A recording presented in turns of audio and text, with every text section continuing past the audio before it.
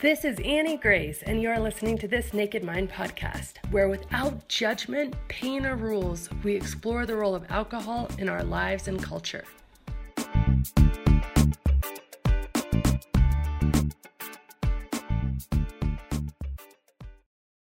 Hi, this is Annie Grace, and welcome to This Naked Mind podcast, and I'm here with Carolyn. Hi.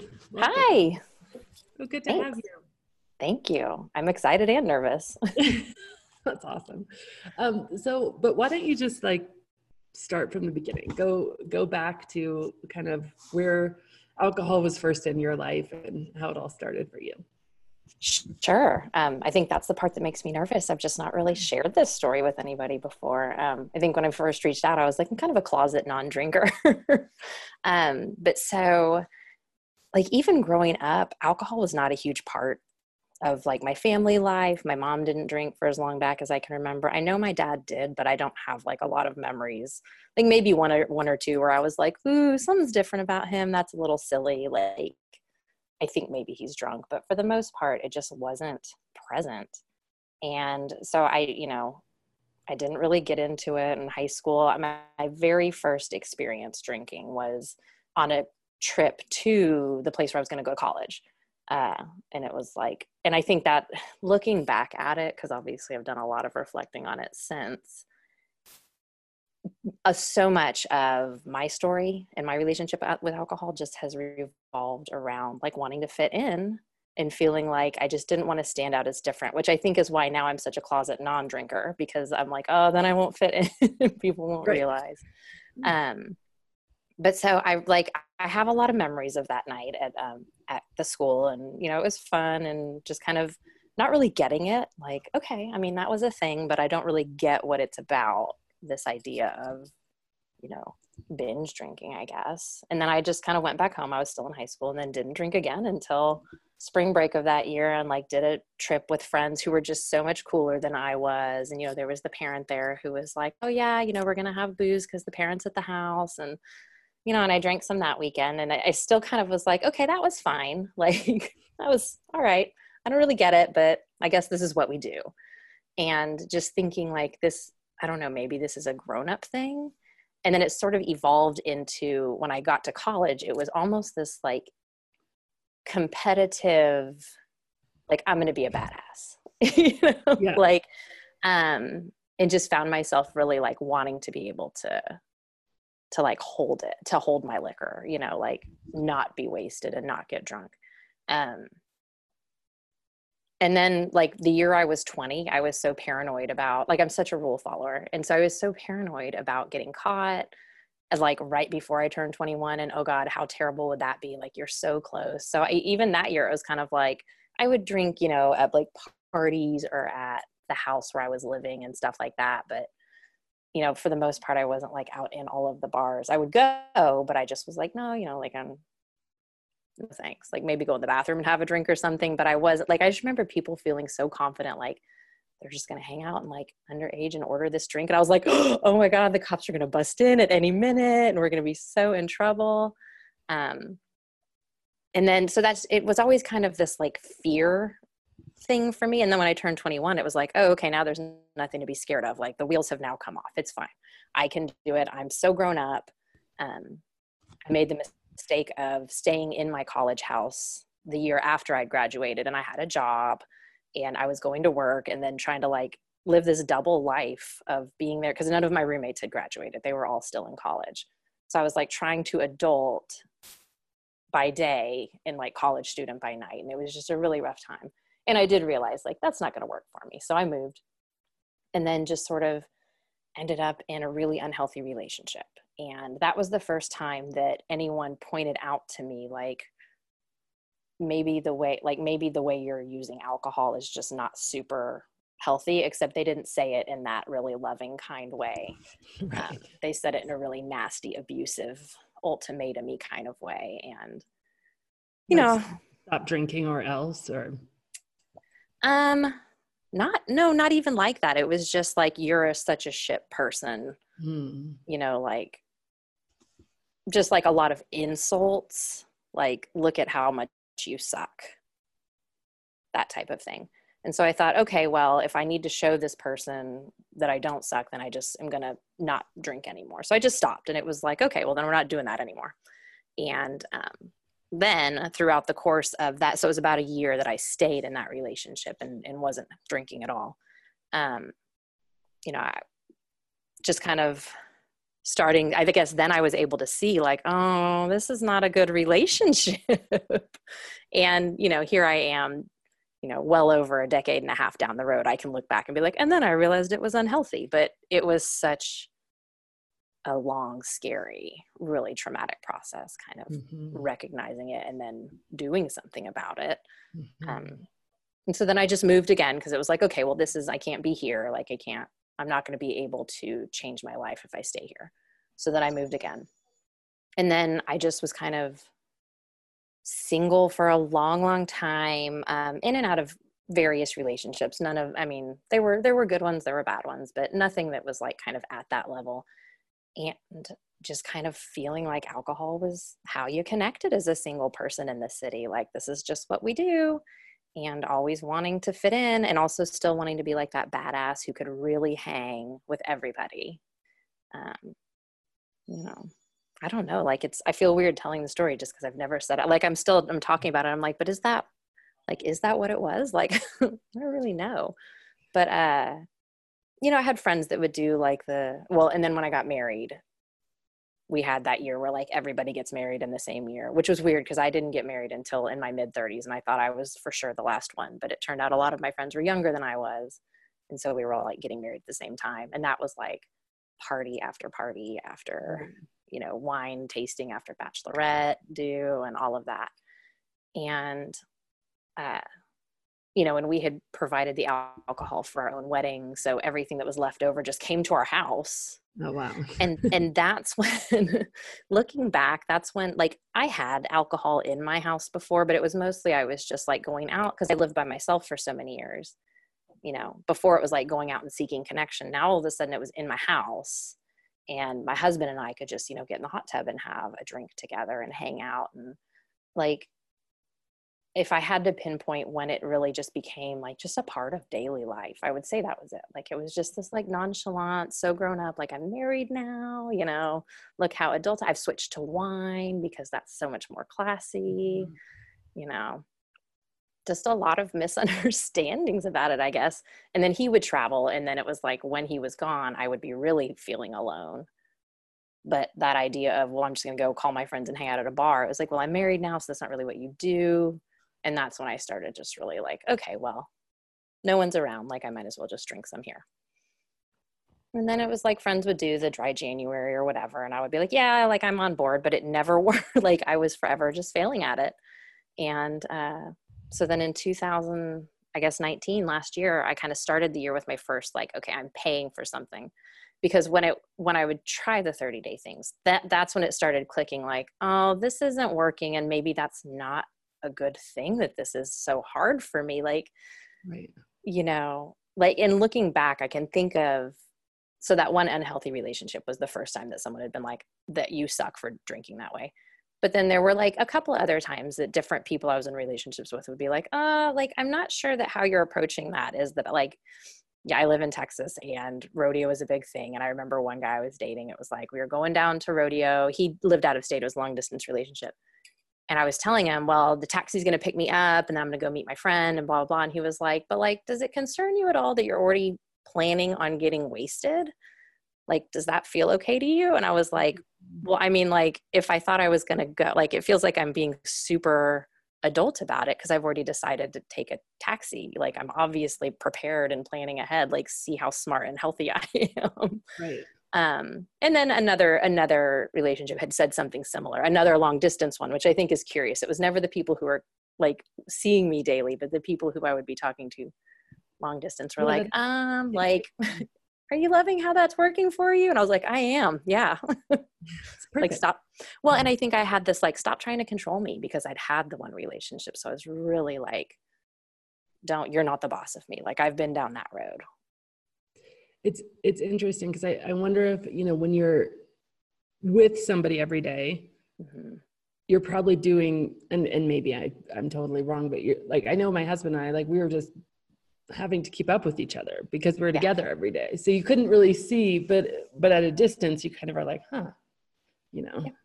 Yeah.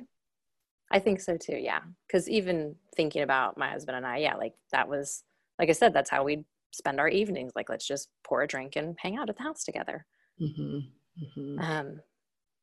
But yeah, so then I kind of started thinking like, well, why is it so hard for me to get through one of these 30-day challenges? Like, I'm not and then, obviously I became a therapist. So then I was a lot more self-reflective, and it was like, okay, the more I learn about this, the more like red flaggy I feel, but still not quite convinced that there was anything like off the rails about it. Like, it was just, I felt really comfortable with the idea of, I don't love my relationship with alcohol, as opposed to like, this is super detrimental or like rock bottom. Like, none of that was ever true for me. It was just like, yeah, like this is maybe not the best thing.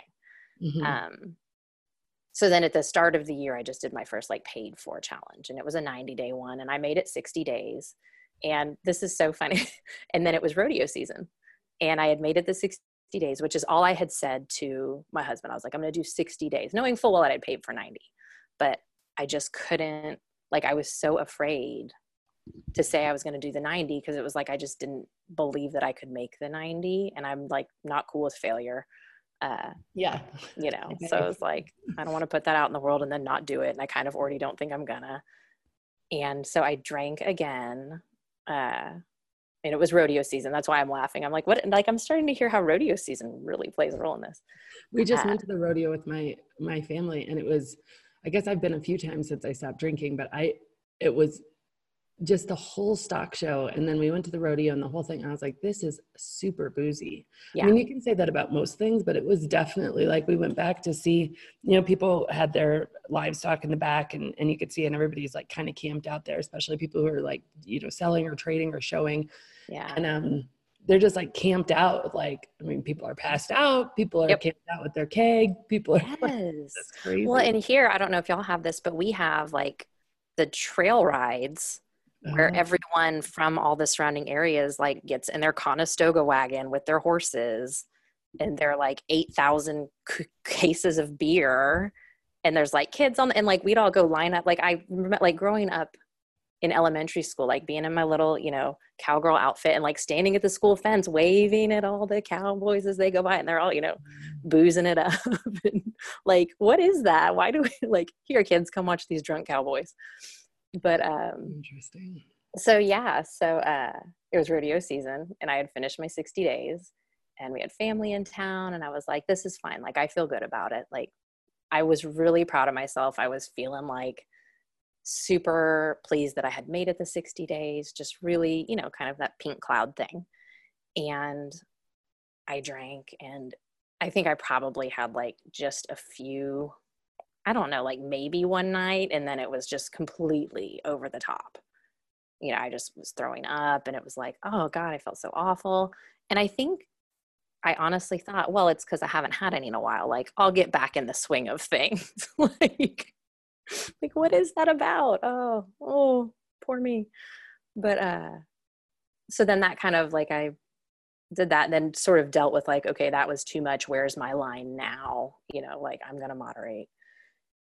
And then, gosh, I don't even know how long went by until I was kind of like, okay, like, yeah, it was great when I wasn't drinking. I would prefer not to, but there were times where I was like, okay, then I'm just going to do a day one. And then it would be like a couple days, and then something would come up. And I started realizing like vacations and holidays were my biggest kind of problem. Like, I could just be cruising, and I wouldn't, even with alcohol in the house, it was like, I don't really want it. It's fine. I'm just not drinking right now. I got more used to having the conversation when people would ask, but like something that counted as an occasion, like I was where I knew that if it was like a bad day, it was fine. Like, I don't need booze for this bad day, but I needed to celebrate it. I felt like it was part of grown up celebrating. So then I ended up just finally doing another paid for challenge. And that one was 100 days. And I got to probably like maybe 35 days or so. And then I had a month where every weekend, whether it was work or personal, I was out of town.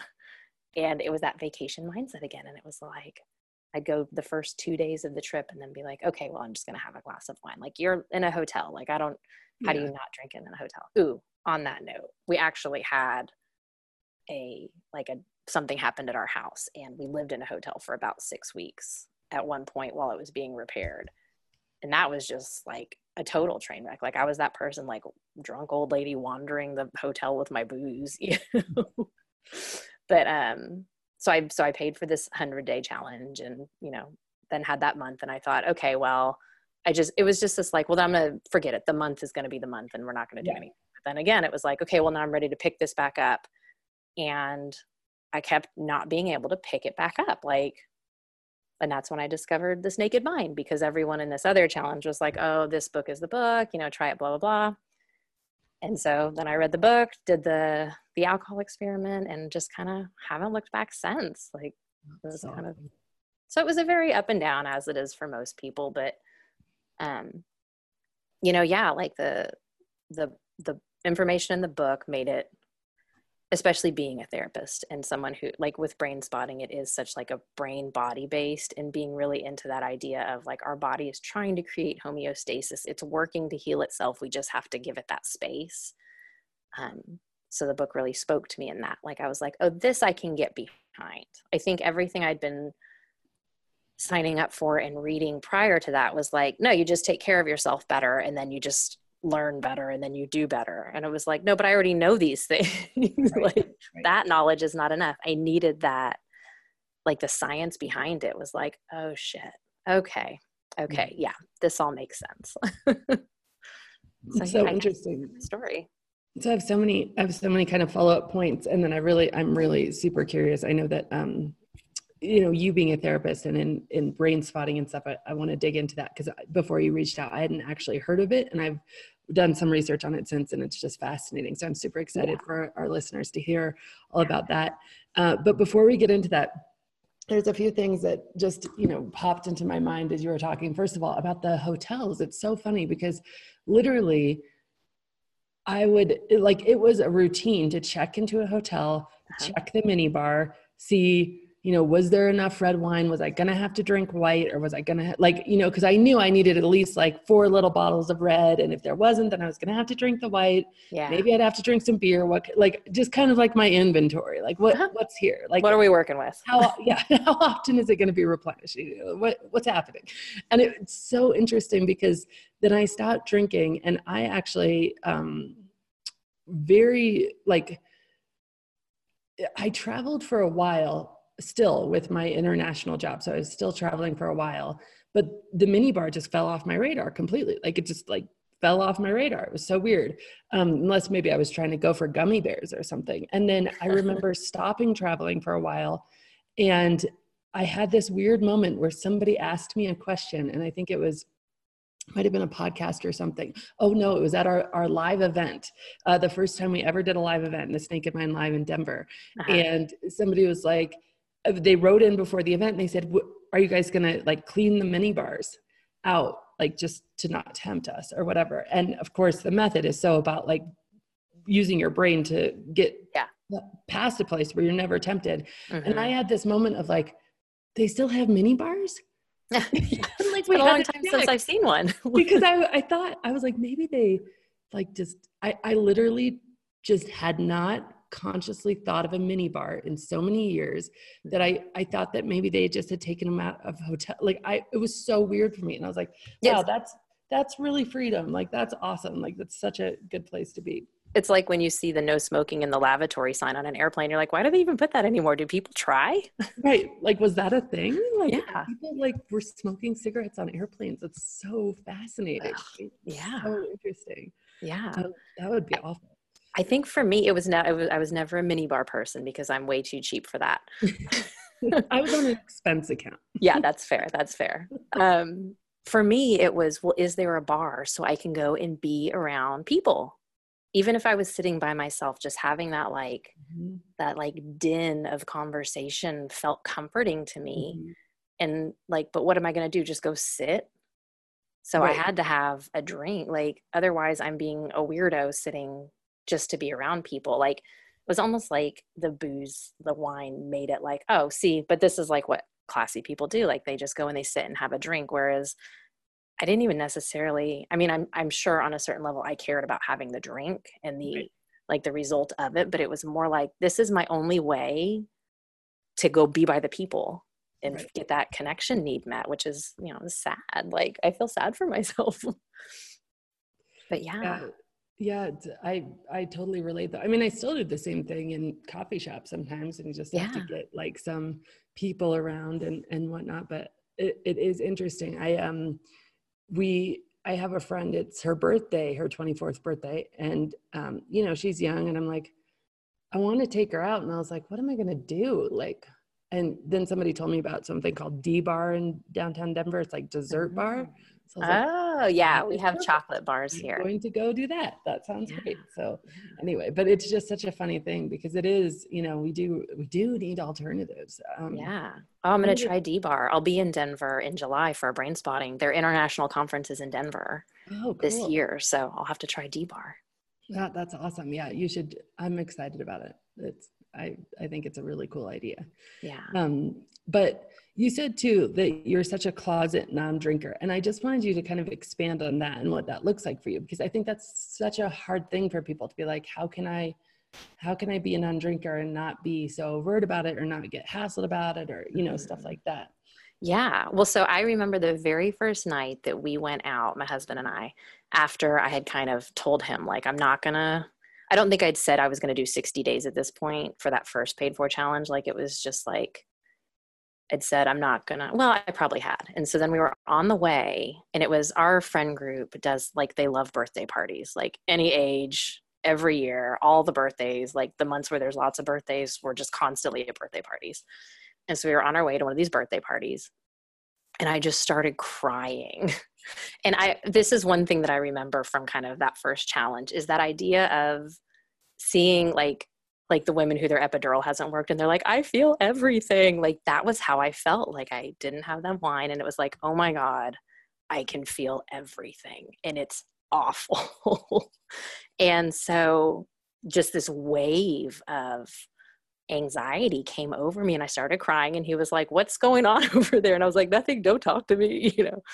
And so finally I just kind of mustered up my courage, because I've even been really quiet with him about most of this, which we can get into that too. Like, but I said, I'm nervous about not having anything to drink at this birthday party. And I'm like really scared about, you know, what that's going to look like. And he was kind of like, well, if you want to go, we go. And I was like, yeah, I hear you and how simple that sounds to you, but like, this is freaking me out.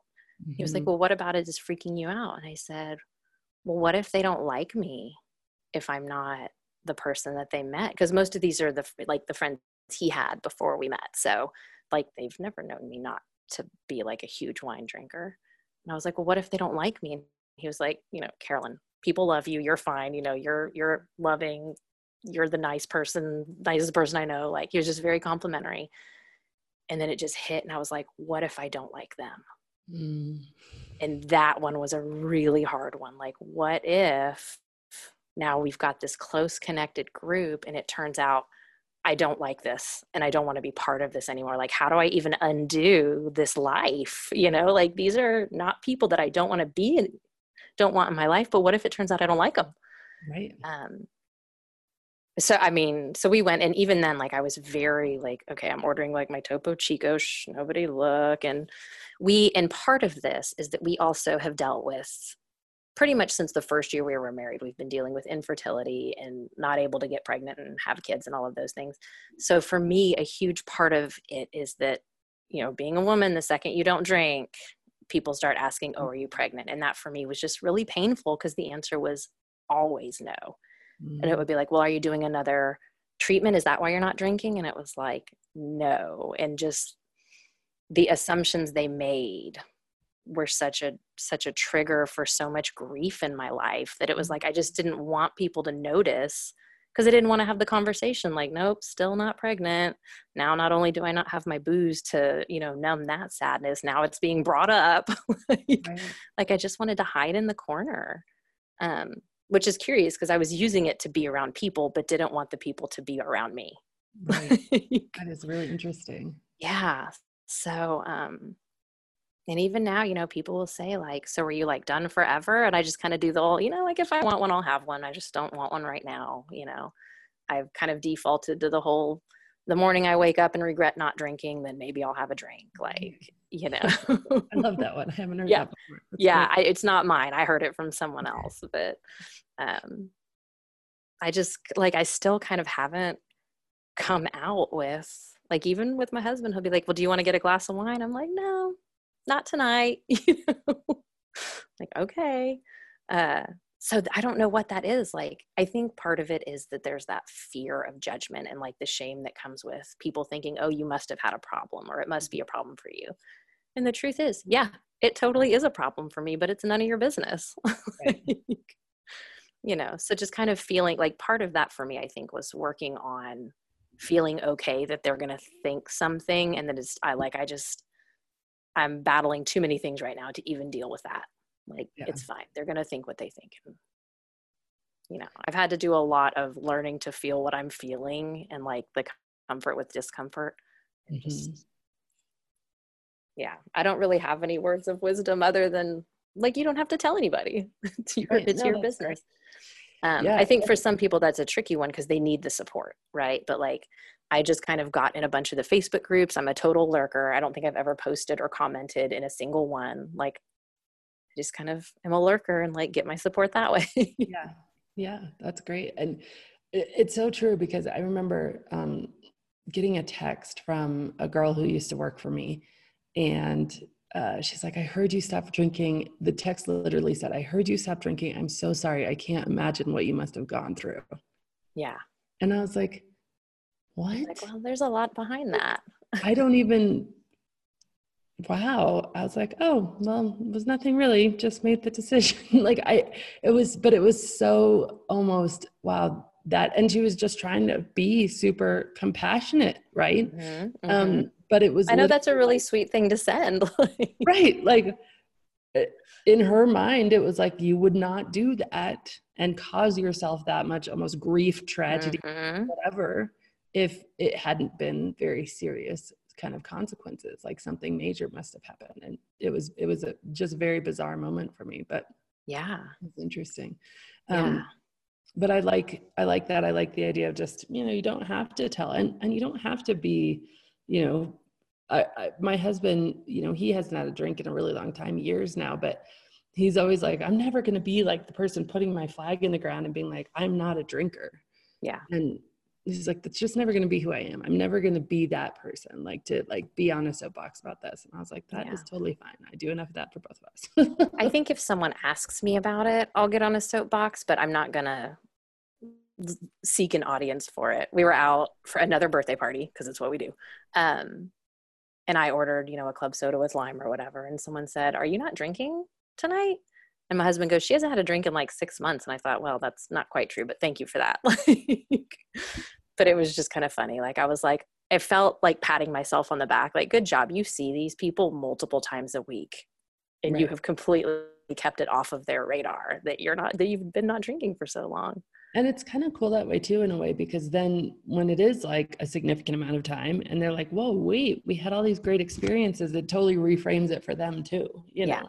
Yeah. Because they weren't in this hyper, like, what's it going to be like? How's she going to be? What's she going to say? They just like, oh, wow, nothing changed. That's cool. You know, that's well, and it's funny. There's other people in this group who don't drink, like 1 or 2 of them, but that didn't even make it okay for me.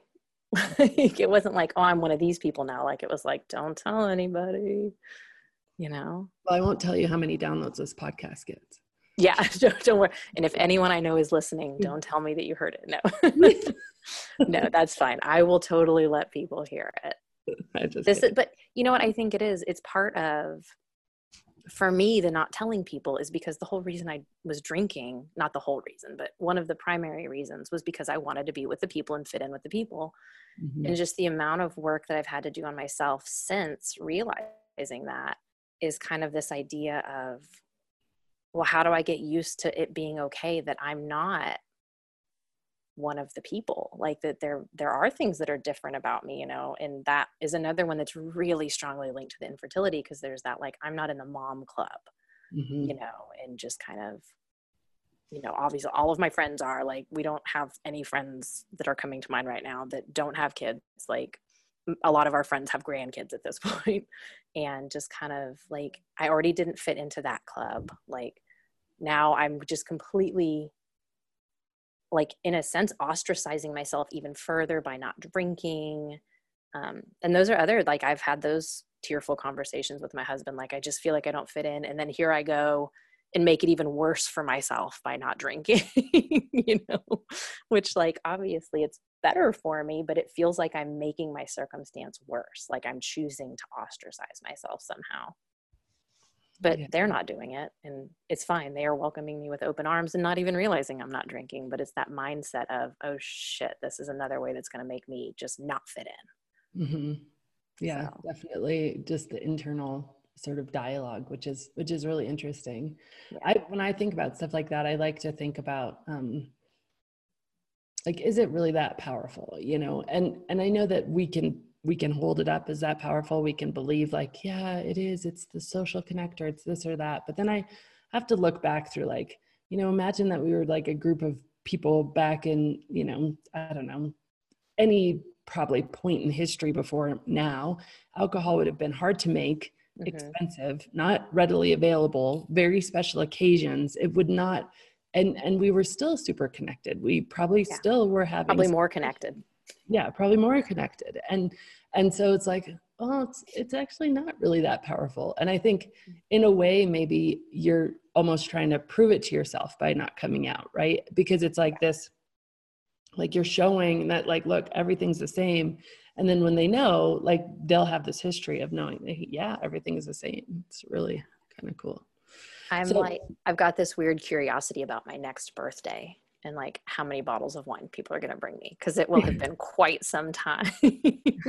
you're like, this is going to be Like interesting. it's almost an experiment. Yeah. Yeah. So let's talk about what you do for work and brain spotting, because, you know, I like I said, I hadn't heard about it before. And Yeah. I think it's just such a helpful and useful tool that I'd love to dig into a little bit. Yeah. Well, feel free to rein me in when I go completely like low grade obsessed with it. Um, I'm still kind of fine tuning how to explain it to the masses. And well, just a little backstory on why I chose to go down this route and get this certification anyways. It's just, uh, I was, I had started my private practice and so I work with people pleasing perfectionists with anxiety. Panic attack and super anxious people are my favorites. That's just where I do my best work because, you know, honestly, I can relate to it. Like I get you. So those are my favorites. And I was having these experiences because I was like, I am not going to be a trauma therapist. Like, F that. That is not what I'm doing.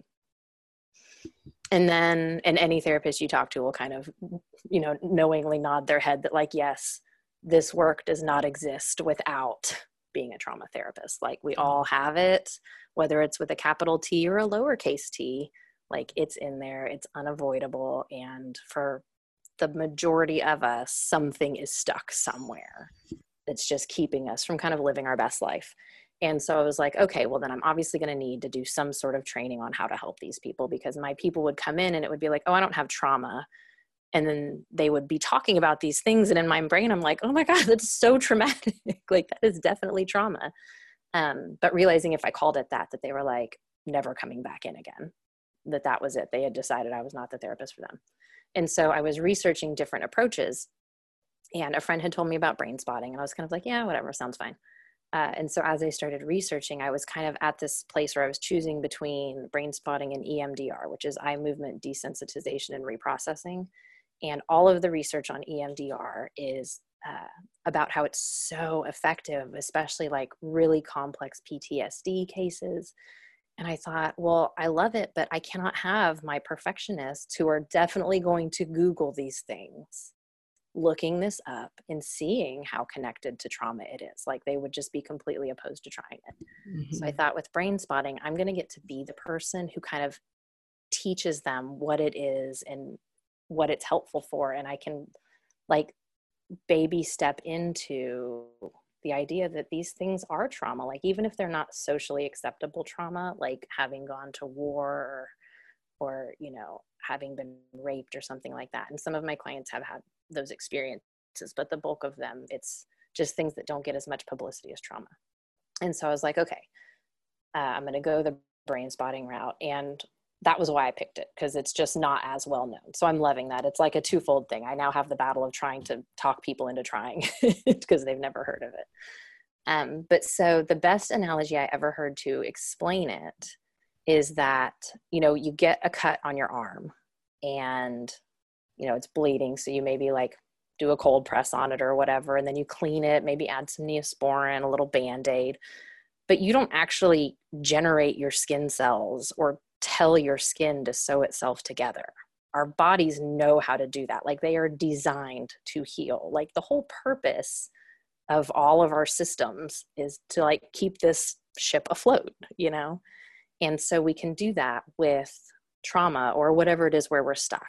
It's really helpful for performance too. Like, if you've got a mental block for some sort of athletic thing or, you know, like a stage performance. But it's like, so the way brain spotting works is you find a point in our field of vision. So where we look affects how we feel. And so even just someone listening to the podcast, as long as they're not driving right now, could just sort of call to mind something that is a little bit upsetting for them. Like maybe a 3 or 4 on a scale of 0 to 10, like it just irritates them. And then I would say just to take a moment and like notice where in your body you're feeling that irritation. Maybe like I could say for me, like I'm nervous about being on this podcast right now. I'm really feeling it in my chest. Like that's where it's coming right now. But people feel it all over. And it's that idea of what's in the brain is in the body. And our body is holding this and processing it somewhere. So just thinking about this thing that's a 3 or 4 on your 0 to 10 and feeling where you feel it in your body, and then just kind of glance over to your left and just notice what happens with that feeling.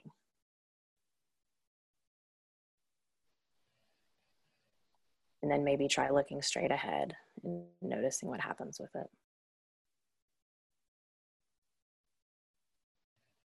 And then notice what happens if you look over to the right with it.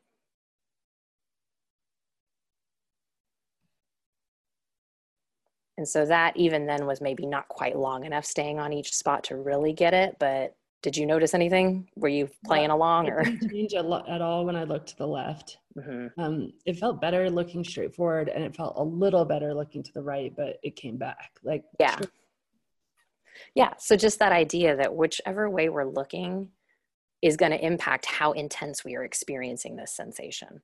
And within that, so we've got like this x-axis, we've also got up and down, and we've got near and far, you know, like our eyes orient us in so many different planes and dimensions that it's really, there's no limit to like how you can look. We can, you know, it can be used with people who are visually impaired because they can still orient to their left and their right and kind of what it's like to look that direction.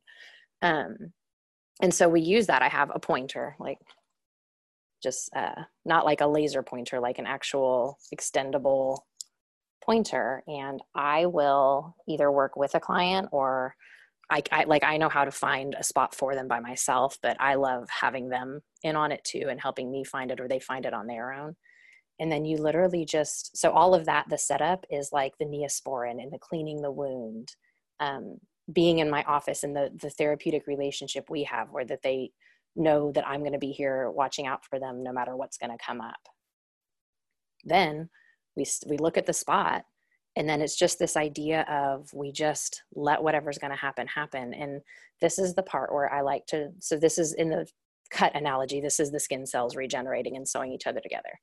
I love the analogy of it's like when we have a mental junk drawer and there's like this filing cabinet, and sometimes things get filed, and for whatever reason, certain events in our life just don't get filed, whether it's because we were afraid for our life, or we were really nervous, or we were feeling really ashamed, and that sort of trumped the process. It just went into the mental junk drawer. Like it's not filed away. It's not been appropriately dealt with and put where it needs to be in our brain and body. And, you know, when you open the junk drawer at your house, it's like you want to grab the scissors, but you see the scissors and the Scotch tape and some thumbtacks and like that receipt from that thing you meant to return a year ago but never did. And you can't just see the scissors. So when things are in our mental junk drawer and they get triggered, all this other crap that's in the drawer with it also gets triggered. So we use the field of vision to like let our mind sort out, okay, where do I need to process this? Where does it go? And then it's only that one thing by itself. It's not all of the things that are in the junk drawer get triggered at the same time. So it really takes something that is really intense and de-triggers it. So you can still have the memory and the experience, and like, it's not like we're wiping anybody's memory or life here. We're just saying you can think about it and it doesn't have to feel that way anymore. Wow. So what questions do you have? Yeah, that's amazing. So, do you know much about why it works? So again, because I chose it because I wanted to explain it to people, I tend to use a lot less neuroscience and a lot more like layman's terms. So I can tell you the way I explain why it works. There's a lot of information out there. There's actually a book called Brain Spotting by Dr. David Grand. He's the one who discovered it. That it's going to get into like the technicalities of it. But for me, it's that idea of our eyes, their whole purpose is to scan our environment and constantly orient us and check that we're safe. And so we've got kind of these different layers of our brain.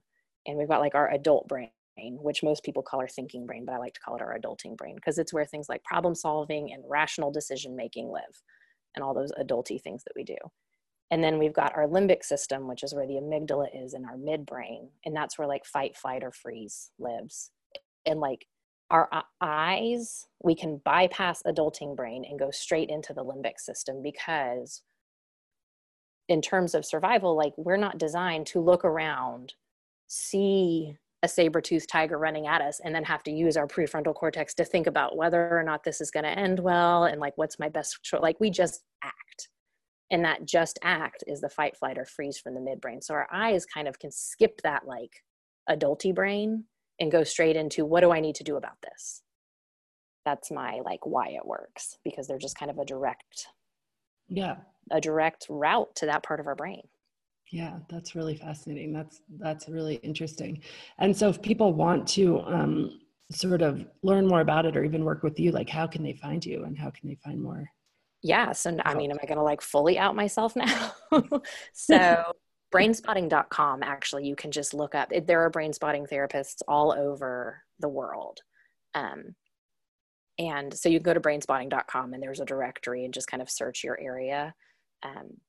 I'm in Texas, so I could do for like even online therapy. Brain spotting works that way too for anyone in Texas. I mean, do you want me to say my actual website? Like, well, it's up to you. You could get a whole flood of people. So if you want that. Well, I mean, I also know I've been really like hammering it in my area. And so I've got a lot of people who have been going through the training because I'm so like, oh my God, this is the best thing ever. So if they want to reach out to me and I don't have the space, I can put them in touch with someone who would have the space. But yeah, so the name of my practice is The Joy Effect. And so it's just Joy Effect with an E, counseling.com. But yeah, are we running out of time? I don't know if I have time. No, I'm just writing that down. So I make sure to put it in the show notes. Okay. But yeah, no, carry on. Yeah. Well, just wanting to share a little bit about like how it helped me kind of in collaboration with the book to really solidify like the truth of this is what it is. And I don't want to drink anymore and things like that. And, so with brain spotting, there's a particular setup that one of the like original brain spotting therapists, like one of the very early adopters of it, I guess, created. Her name is Pi Fry, and she's lovely, and she lives in Colorado.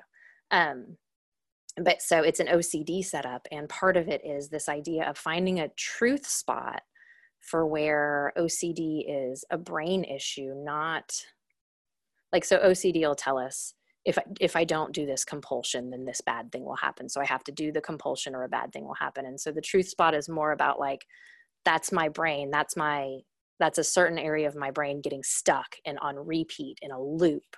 And so we want really to use brain spotting to sort of settle into that's what's happening. It's not that this compulsion is what's going to save whatever I'm worried about. It's that my brain is stuck. And I thought, well, if we can do that with OCD, why can't I do that to really establish how true it is that this is what alcohol does to my system? You know, like I can read it and I can know it, but how many people that have an unhealthy relationship with a substance, they know like, yep, this is not good for me, but here I go again. And just wanting to see, like, it was just out of sheer curiosity, like, well, what would happen if I used it as a truth spot for the information in this naked mind? And it just really worked. Like I found, and I know exactly where my spot is, where I can look, and they don't always stay in the same spot. Like it's not like every time you look to the left, you're going to feel better about a thing. It can move around. But just kind of knowing that it wasn't like a little talisman that I had to have or like a picture I had to look at. It was just a spot in my field of vision where I could look and really feel in my body and in my, it's like the difference between I know it in my prefrontal cortex and I know it in my like safety system in my deep brain, my midbrain. So I just had that spot where I could just look, even when I was driving, because it was like in a good field of vision, like I didn't have to look way off the road or anything. So when I was driving past the place on my way home from work where I would always stop, it was like, no, just I kind of looked right here and it was like, nope, because this is what it does to my body. And that's just so true. Like, this is the pitcher plant. That's what's happening, you know? And so finding that truth spot for me really solidified the information. And then just kind of since then, I've learned a lot more about like, obviously we can use brain spotting if someone's using a substance to kind of cover a trauma or, you know, you like numb an experience that they just haven't fully processed. So we can process that and then they won't necessarily need to numb it that way anymore. But also using it to de-trigger a drinking trigger. You know, if we can take the emotion out of an experience to where you can feel it and have it not be so intense, we can do that with a trigger. Like we can brain spot the feeling you have when I'm driving by that store and I want to turn in the parking lot. We can start with that and really let that desire to turn into the parking lot sort itself out. So, I'm so new at it too. Like I'm about 4 or 5 months out from the full certification, which is about a year-ish process. So I can only imagine like what other things I'll discover or like learn. I won't discover, but I will learn that I can do with this for people that just make even like the sober curious, you know, like I just want to know what would happen if I didn't drink. And then we brain spot that and see where that gets us. Right. Like how to, and even because one of the techniques that I give people is like, you know, go visualize going and having fun and laughing and having iced tea, like visualize that. Yes. And if there's anxiety around that, you know, and you feel a lot of fear, if you can visualize it and get the good emotions locked in, then it's a really effective thing. But if you can't, because you feel so much fear, like, then this would be so helpful. Yes.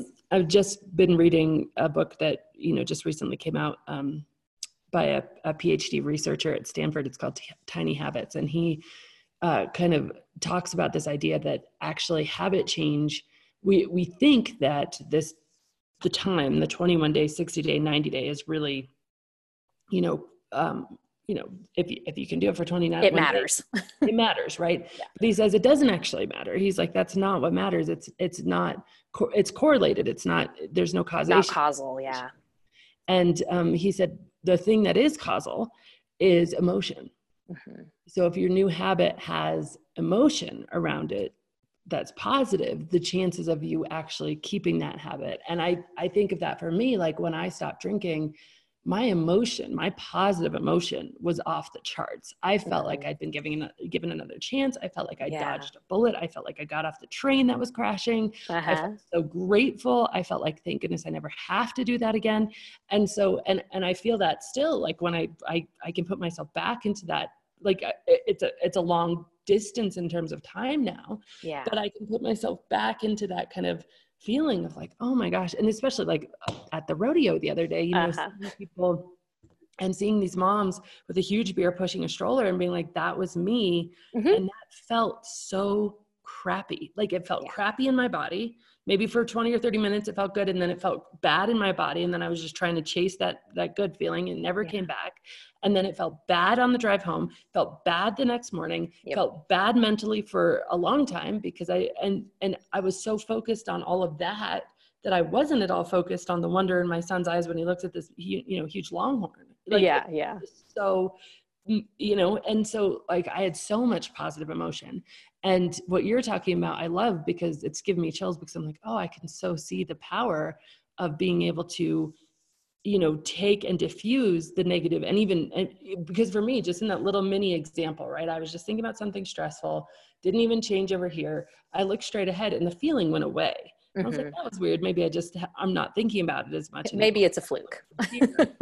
And it came back, but not as intense as over here. And I was like, that's really fascinating. So anyway, that's amazing. I'm so glad that you've come on to kind of share this. And well, thanks for being open to hearing about it. Like I said, I'm low grade obsessed with it. So cool. I want the whole world to know it.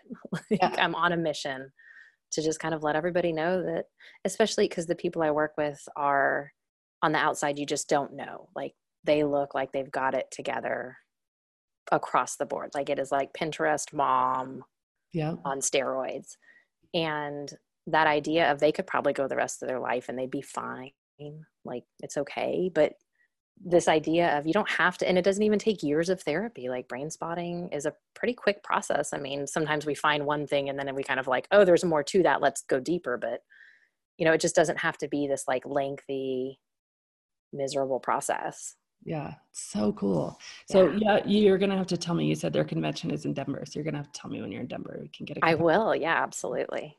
Let me ask you the question I always ask at the end, kind of going back to your own story. But if you were going to go back in time and kind of tell Carolyn about what, you know, when you were taking the breaks, making it the 33 days or something of the 100 and then the hotel, like, what would you tell her about what life is like now?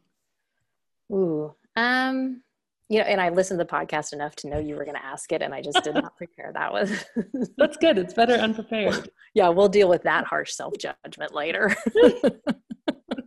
So nobody prepares. I'm like, you got to know. I'm going to ask. Yeah, you got to know. Well, I think for me, I was so nervous of, oh my God, am I actually going to tell someone this story? You know, like, I got hung up on that. So maybe that's part of it. Telling her, like, Carolyn, you're going to reach a point where you don't even mind if the world knows this story. You know, I think part of me wishes I'd tried the brain spotting on it sooner. Just quit kind of screwing around with trying to white knuckle it and just try this sooner, or bought the book sooner, you know. But I can't hate on myself for that. So I would just kind of want her to know that, like, it's okay. And, you know, I don't know, like, it's hard to find words for it. I feel like it's so cliche, but I say this in session all the time, like, cliches are a thing because they're true. Like, we hate them, but there's reason. Like, I just feel so much better. You know, I can't think of a single thing in my life that is not better than it was. And life was not bad before, you know. Maybe I would tell her, hey, this weekend is rodeo cook-off. This is the kickoff. I didn't go last year because I wasn't drinking at the time. And I was like, oh, absolutely not. So I'm about to have my first rodeo experience without booze. Nice. And, like, I'm not dreading it. I'm kind of like, oh, this will be fun. Like, I'll get to see the parts of the rodeo that I didn't see before. Yeah. You know, maybe whether they were right in front of my face or not. Like, just that the experiences are so much better without that clouded funk. It's so good. So true. So good. That's just awesome. Well, thank you so much. This has really been fun. And I love learning new things. I mean, I can't tell you how much I love learning new things. So I feel you coming and sharing that. And I can't wait to be in touch more and see where we can take this. Yeah. Maybe we can connect at D-Bar in Denver. Nice. Yes. Dessert bar. Perfect. Yes, I love it. Bar. Well, thank you so much. I really appreciate you taking the time for this too. All right. Have a great day. Talk soon. Bye-bye. Bye. Are you ready for a deep dive and truly lasting change? If so, you might consider my intensive program. It's a 9-week self-led program that you can do in the complete comfort of your own home, and it will truly transform your relationship with alcohol. If you want to learn more about this, go to thisnakedmind.com/intensive. And as always, rate, review, and subscribe to this podcast, as it truly helps the message reach somebody who might need to hear it today.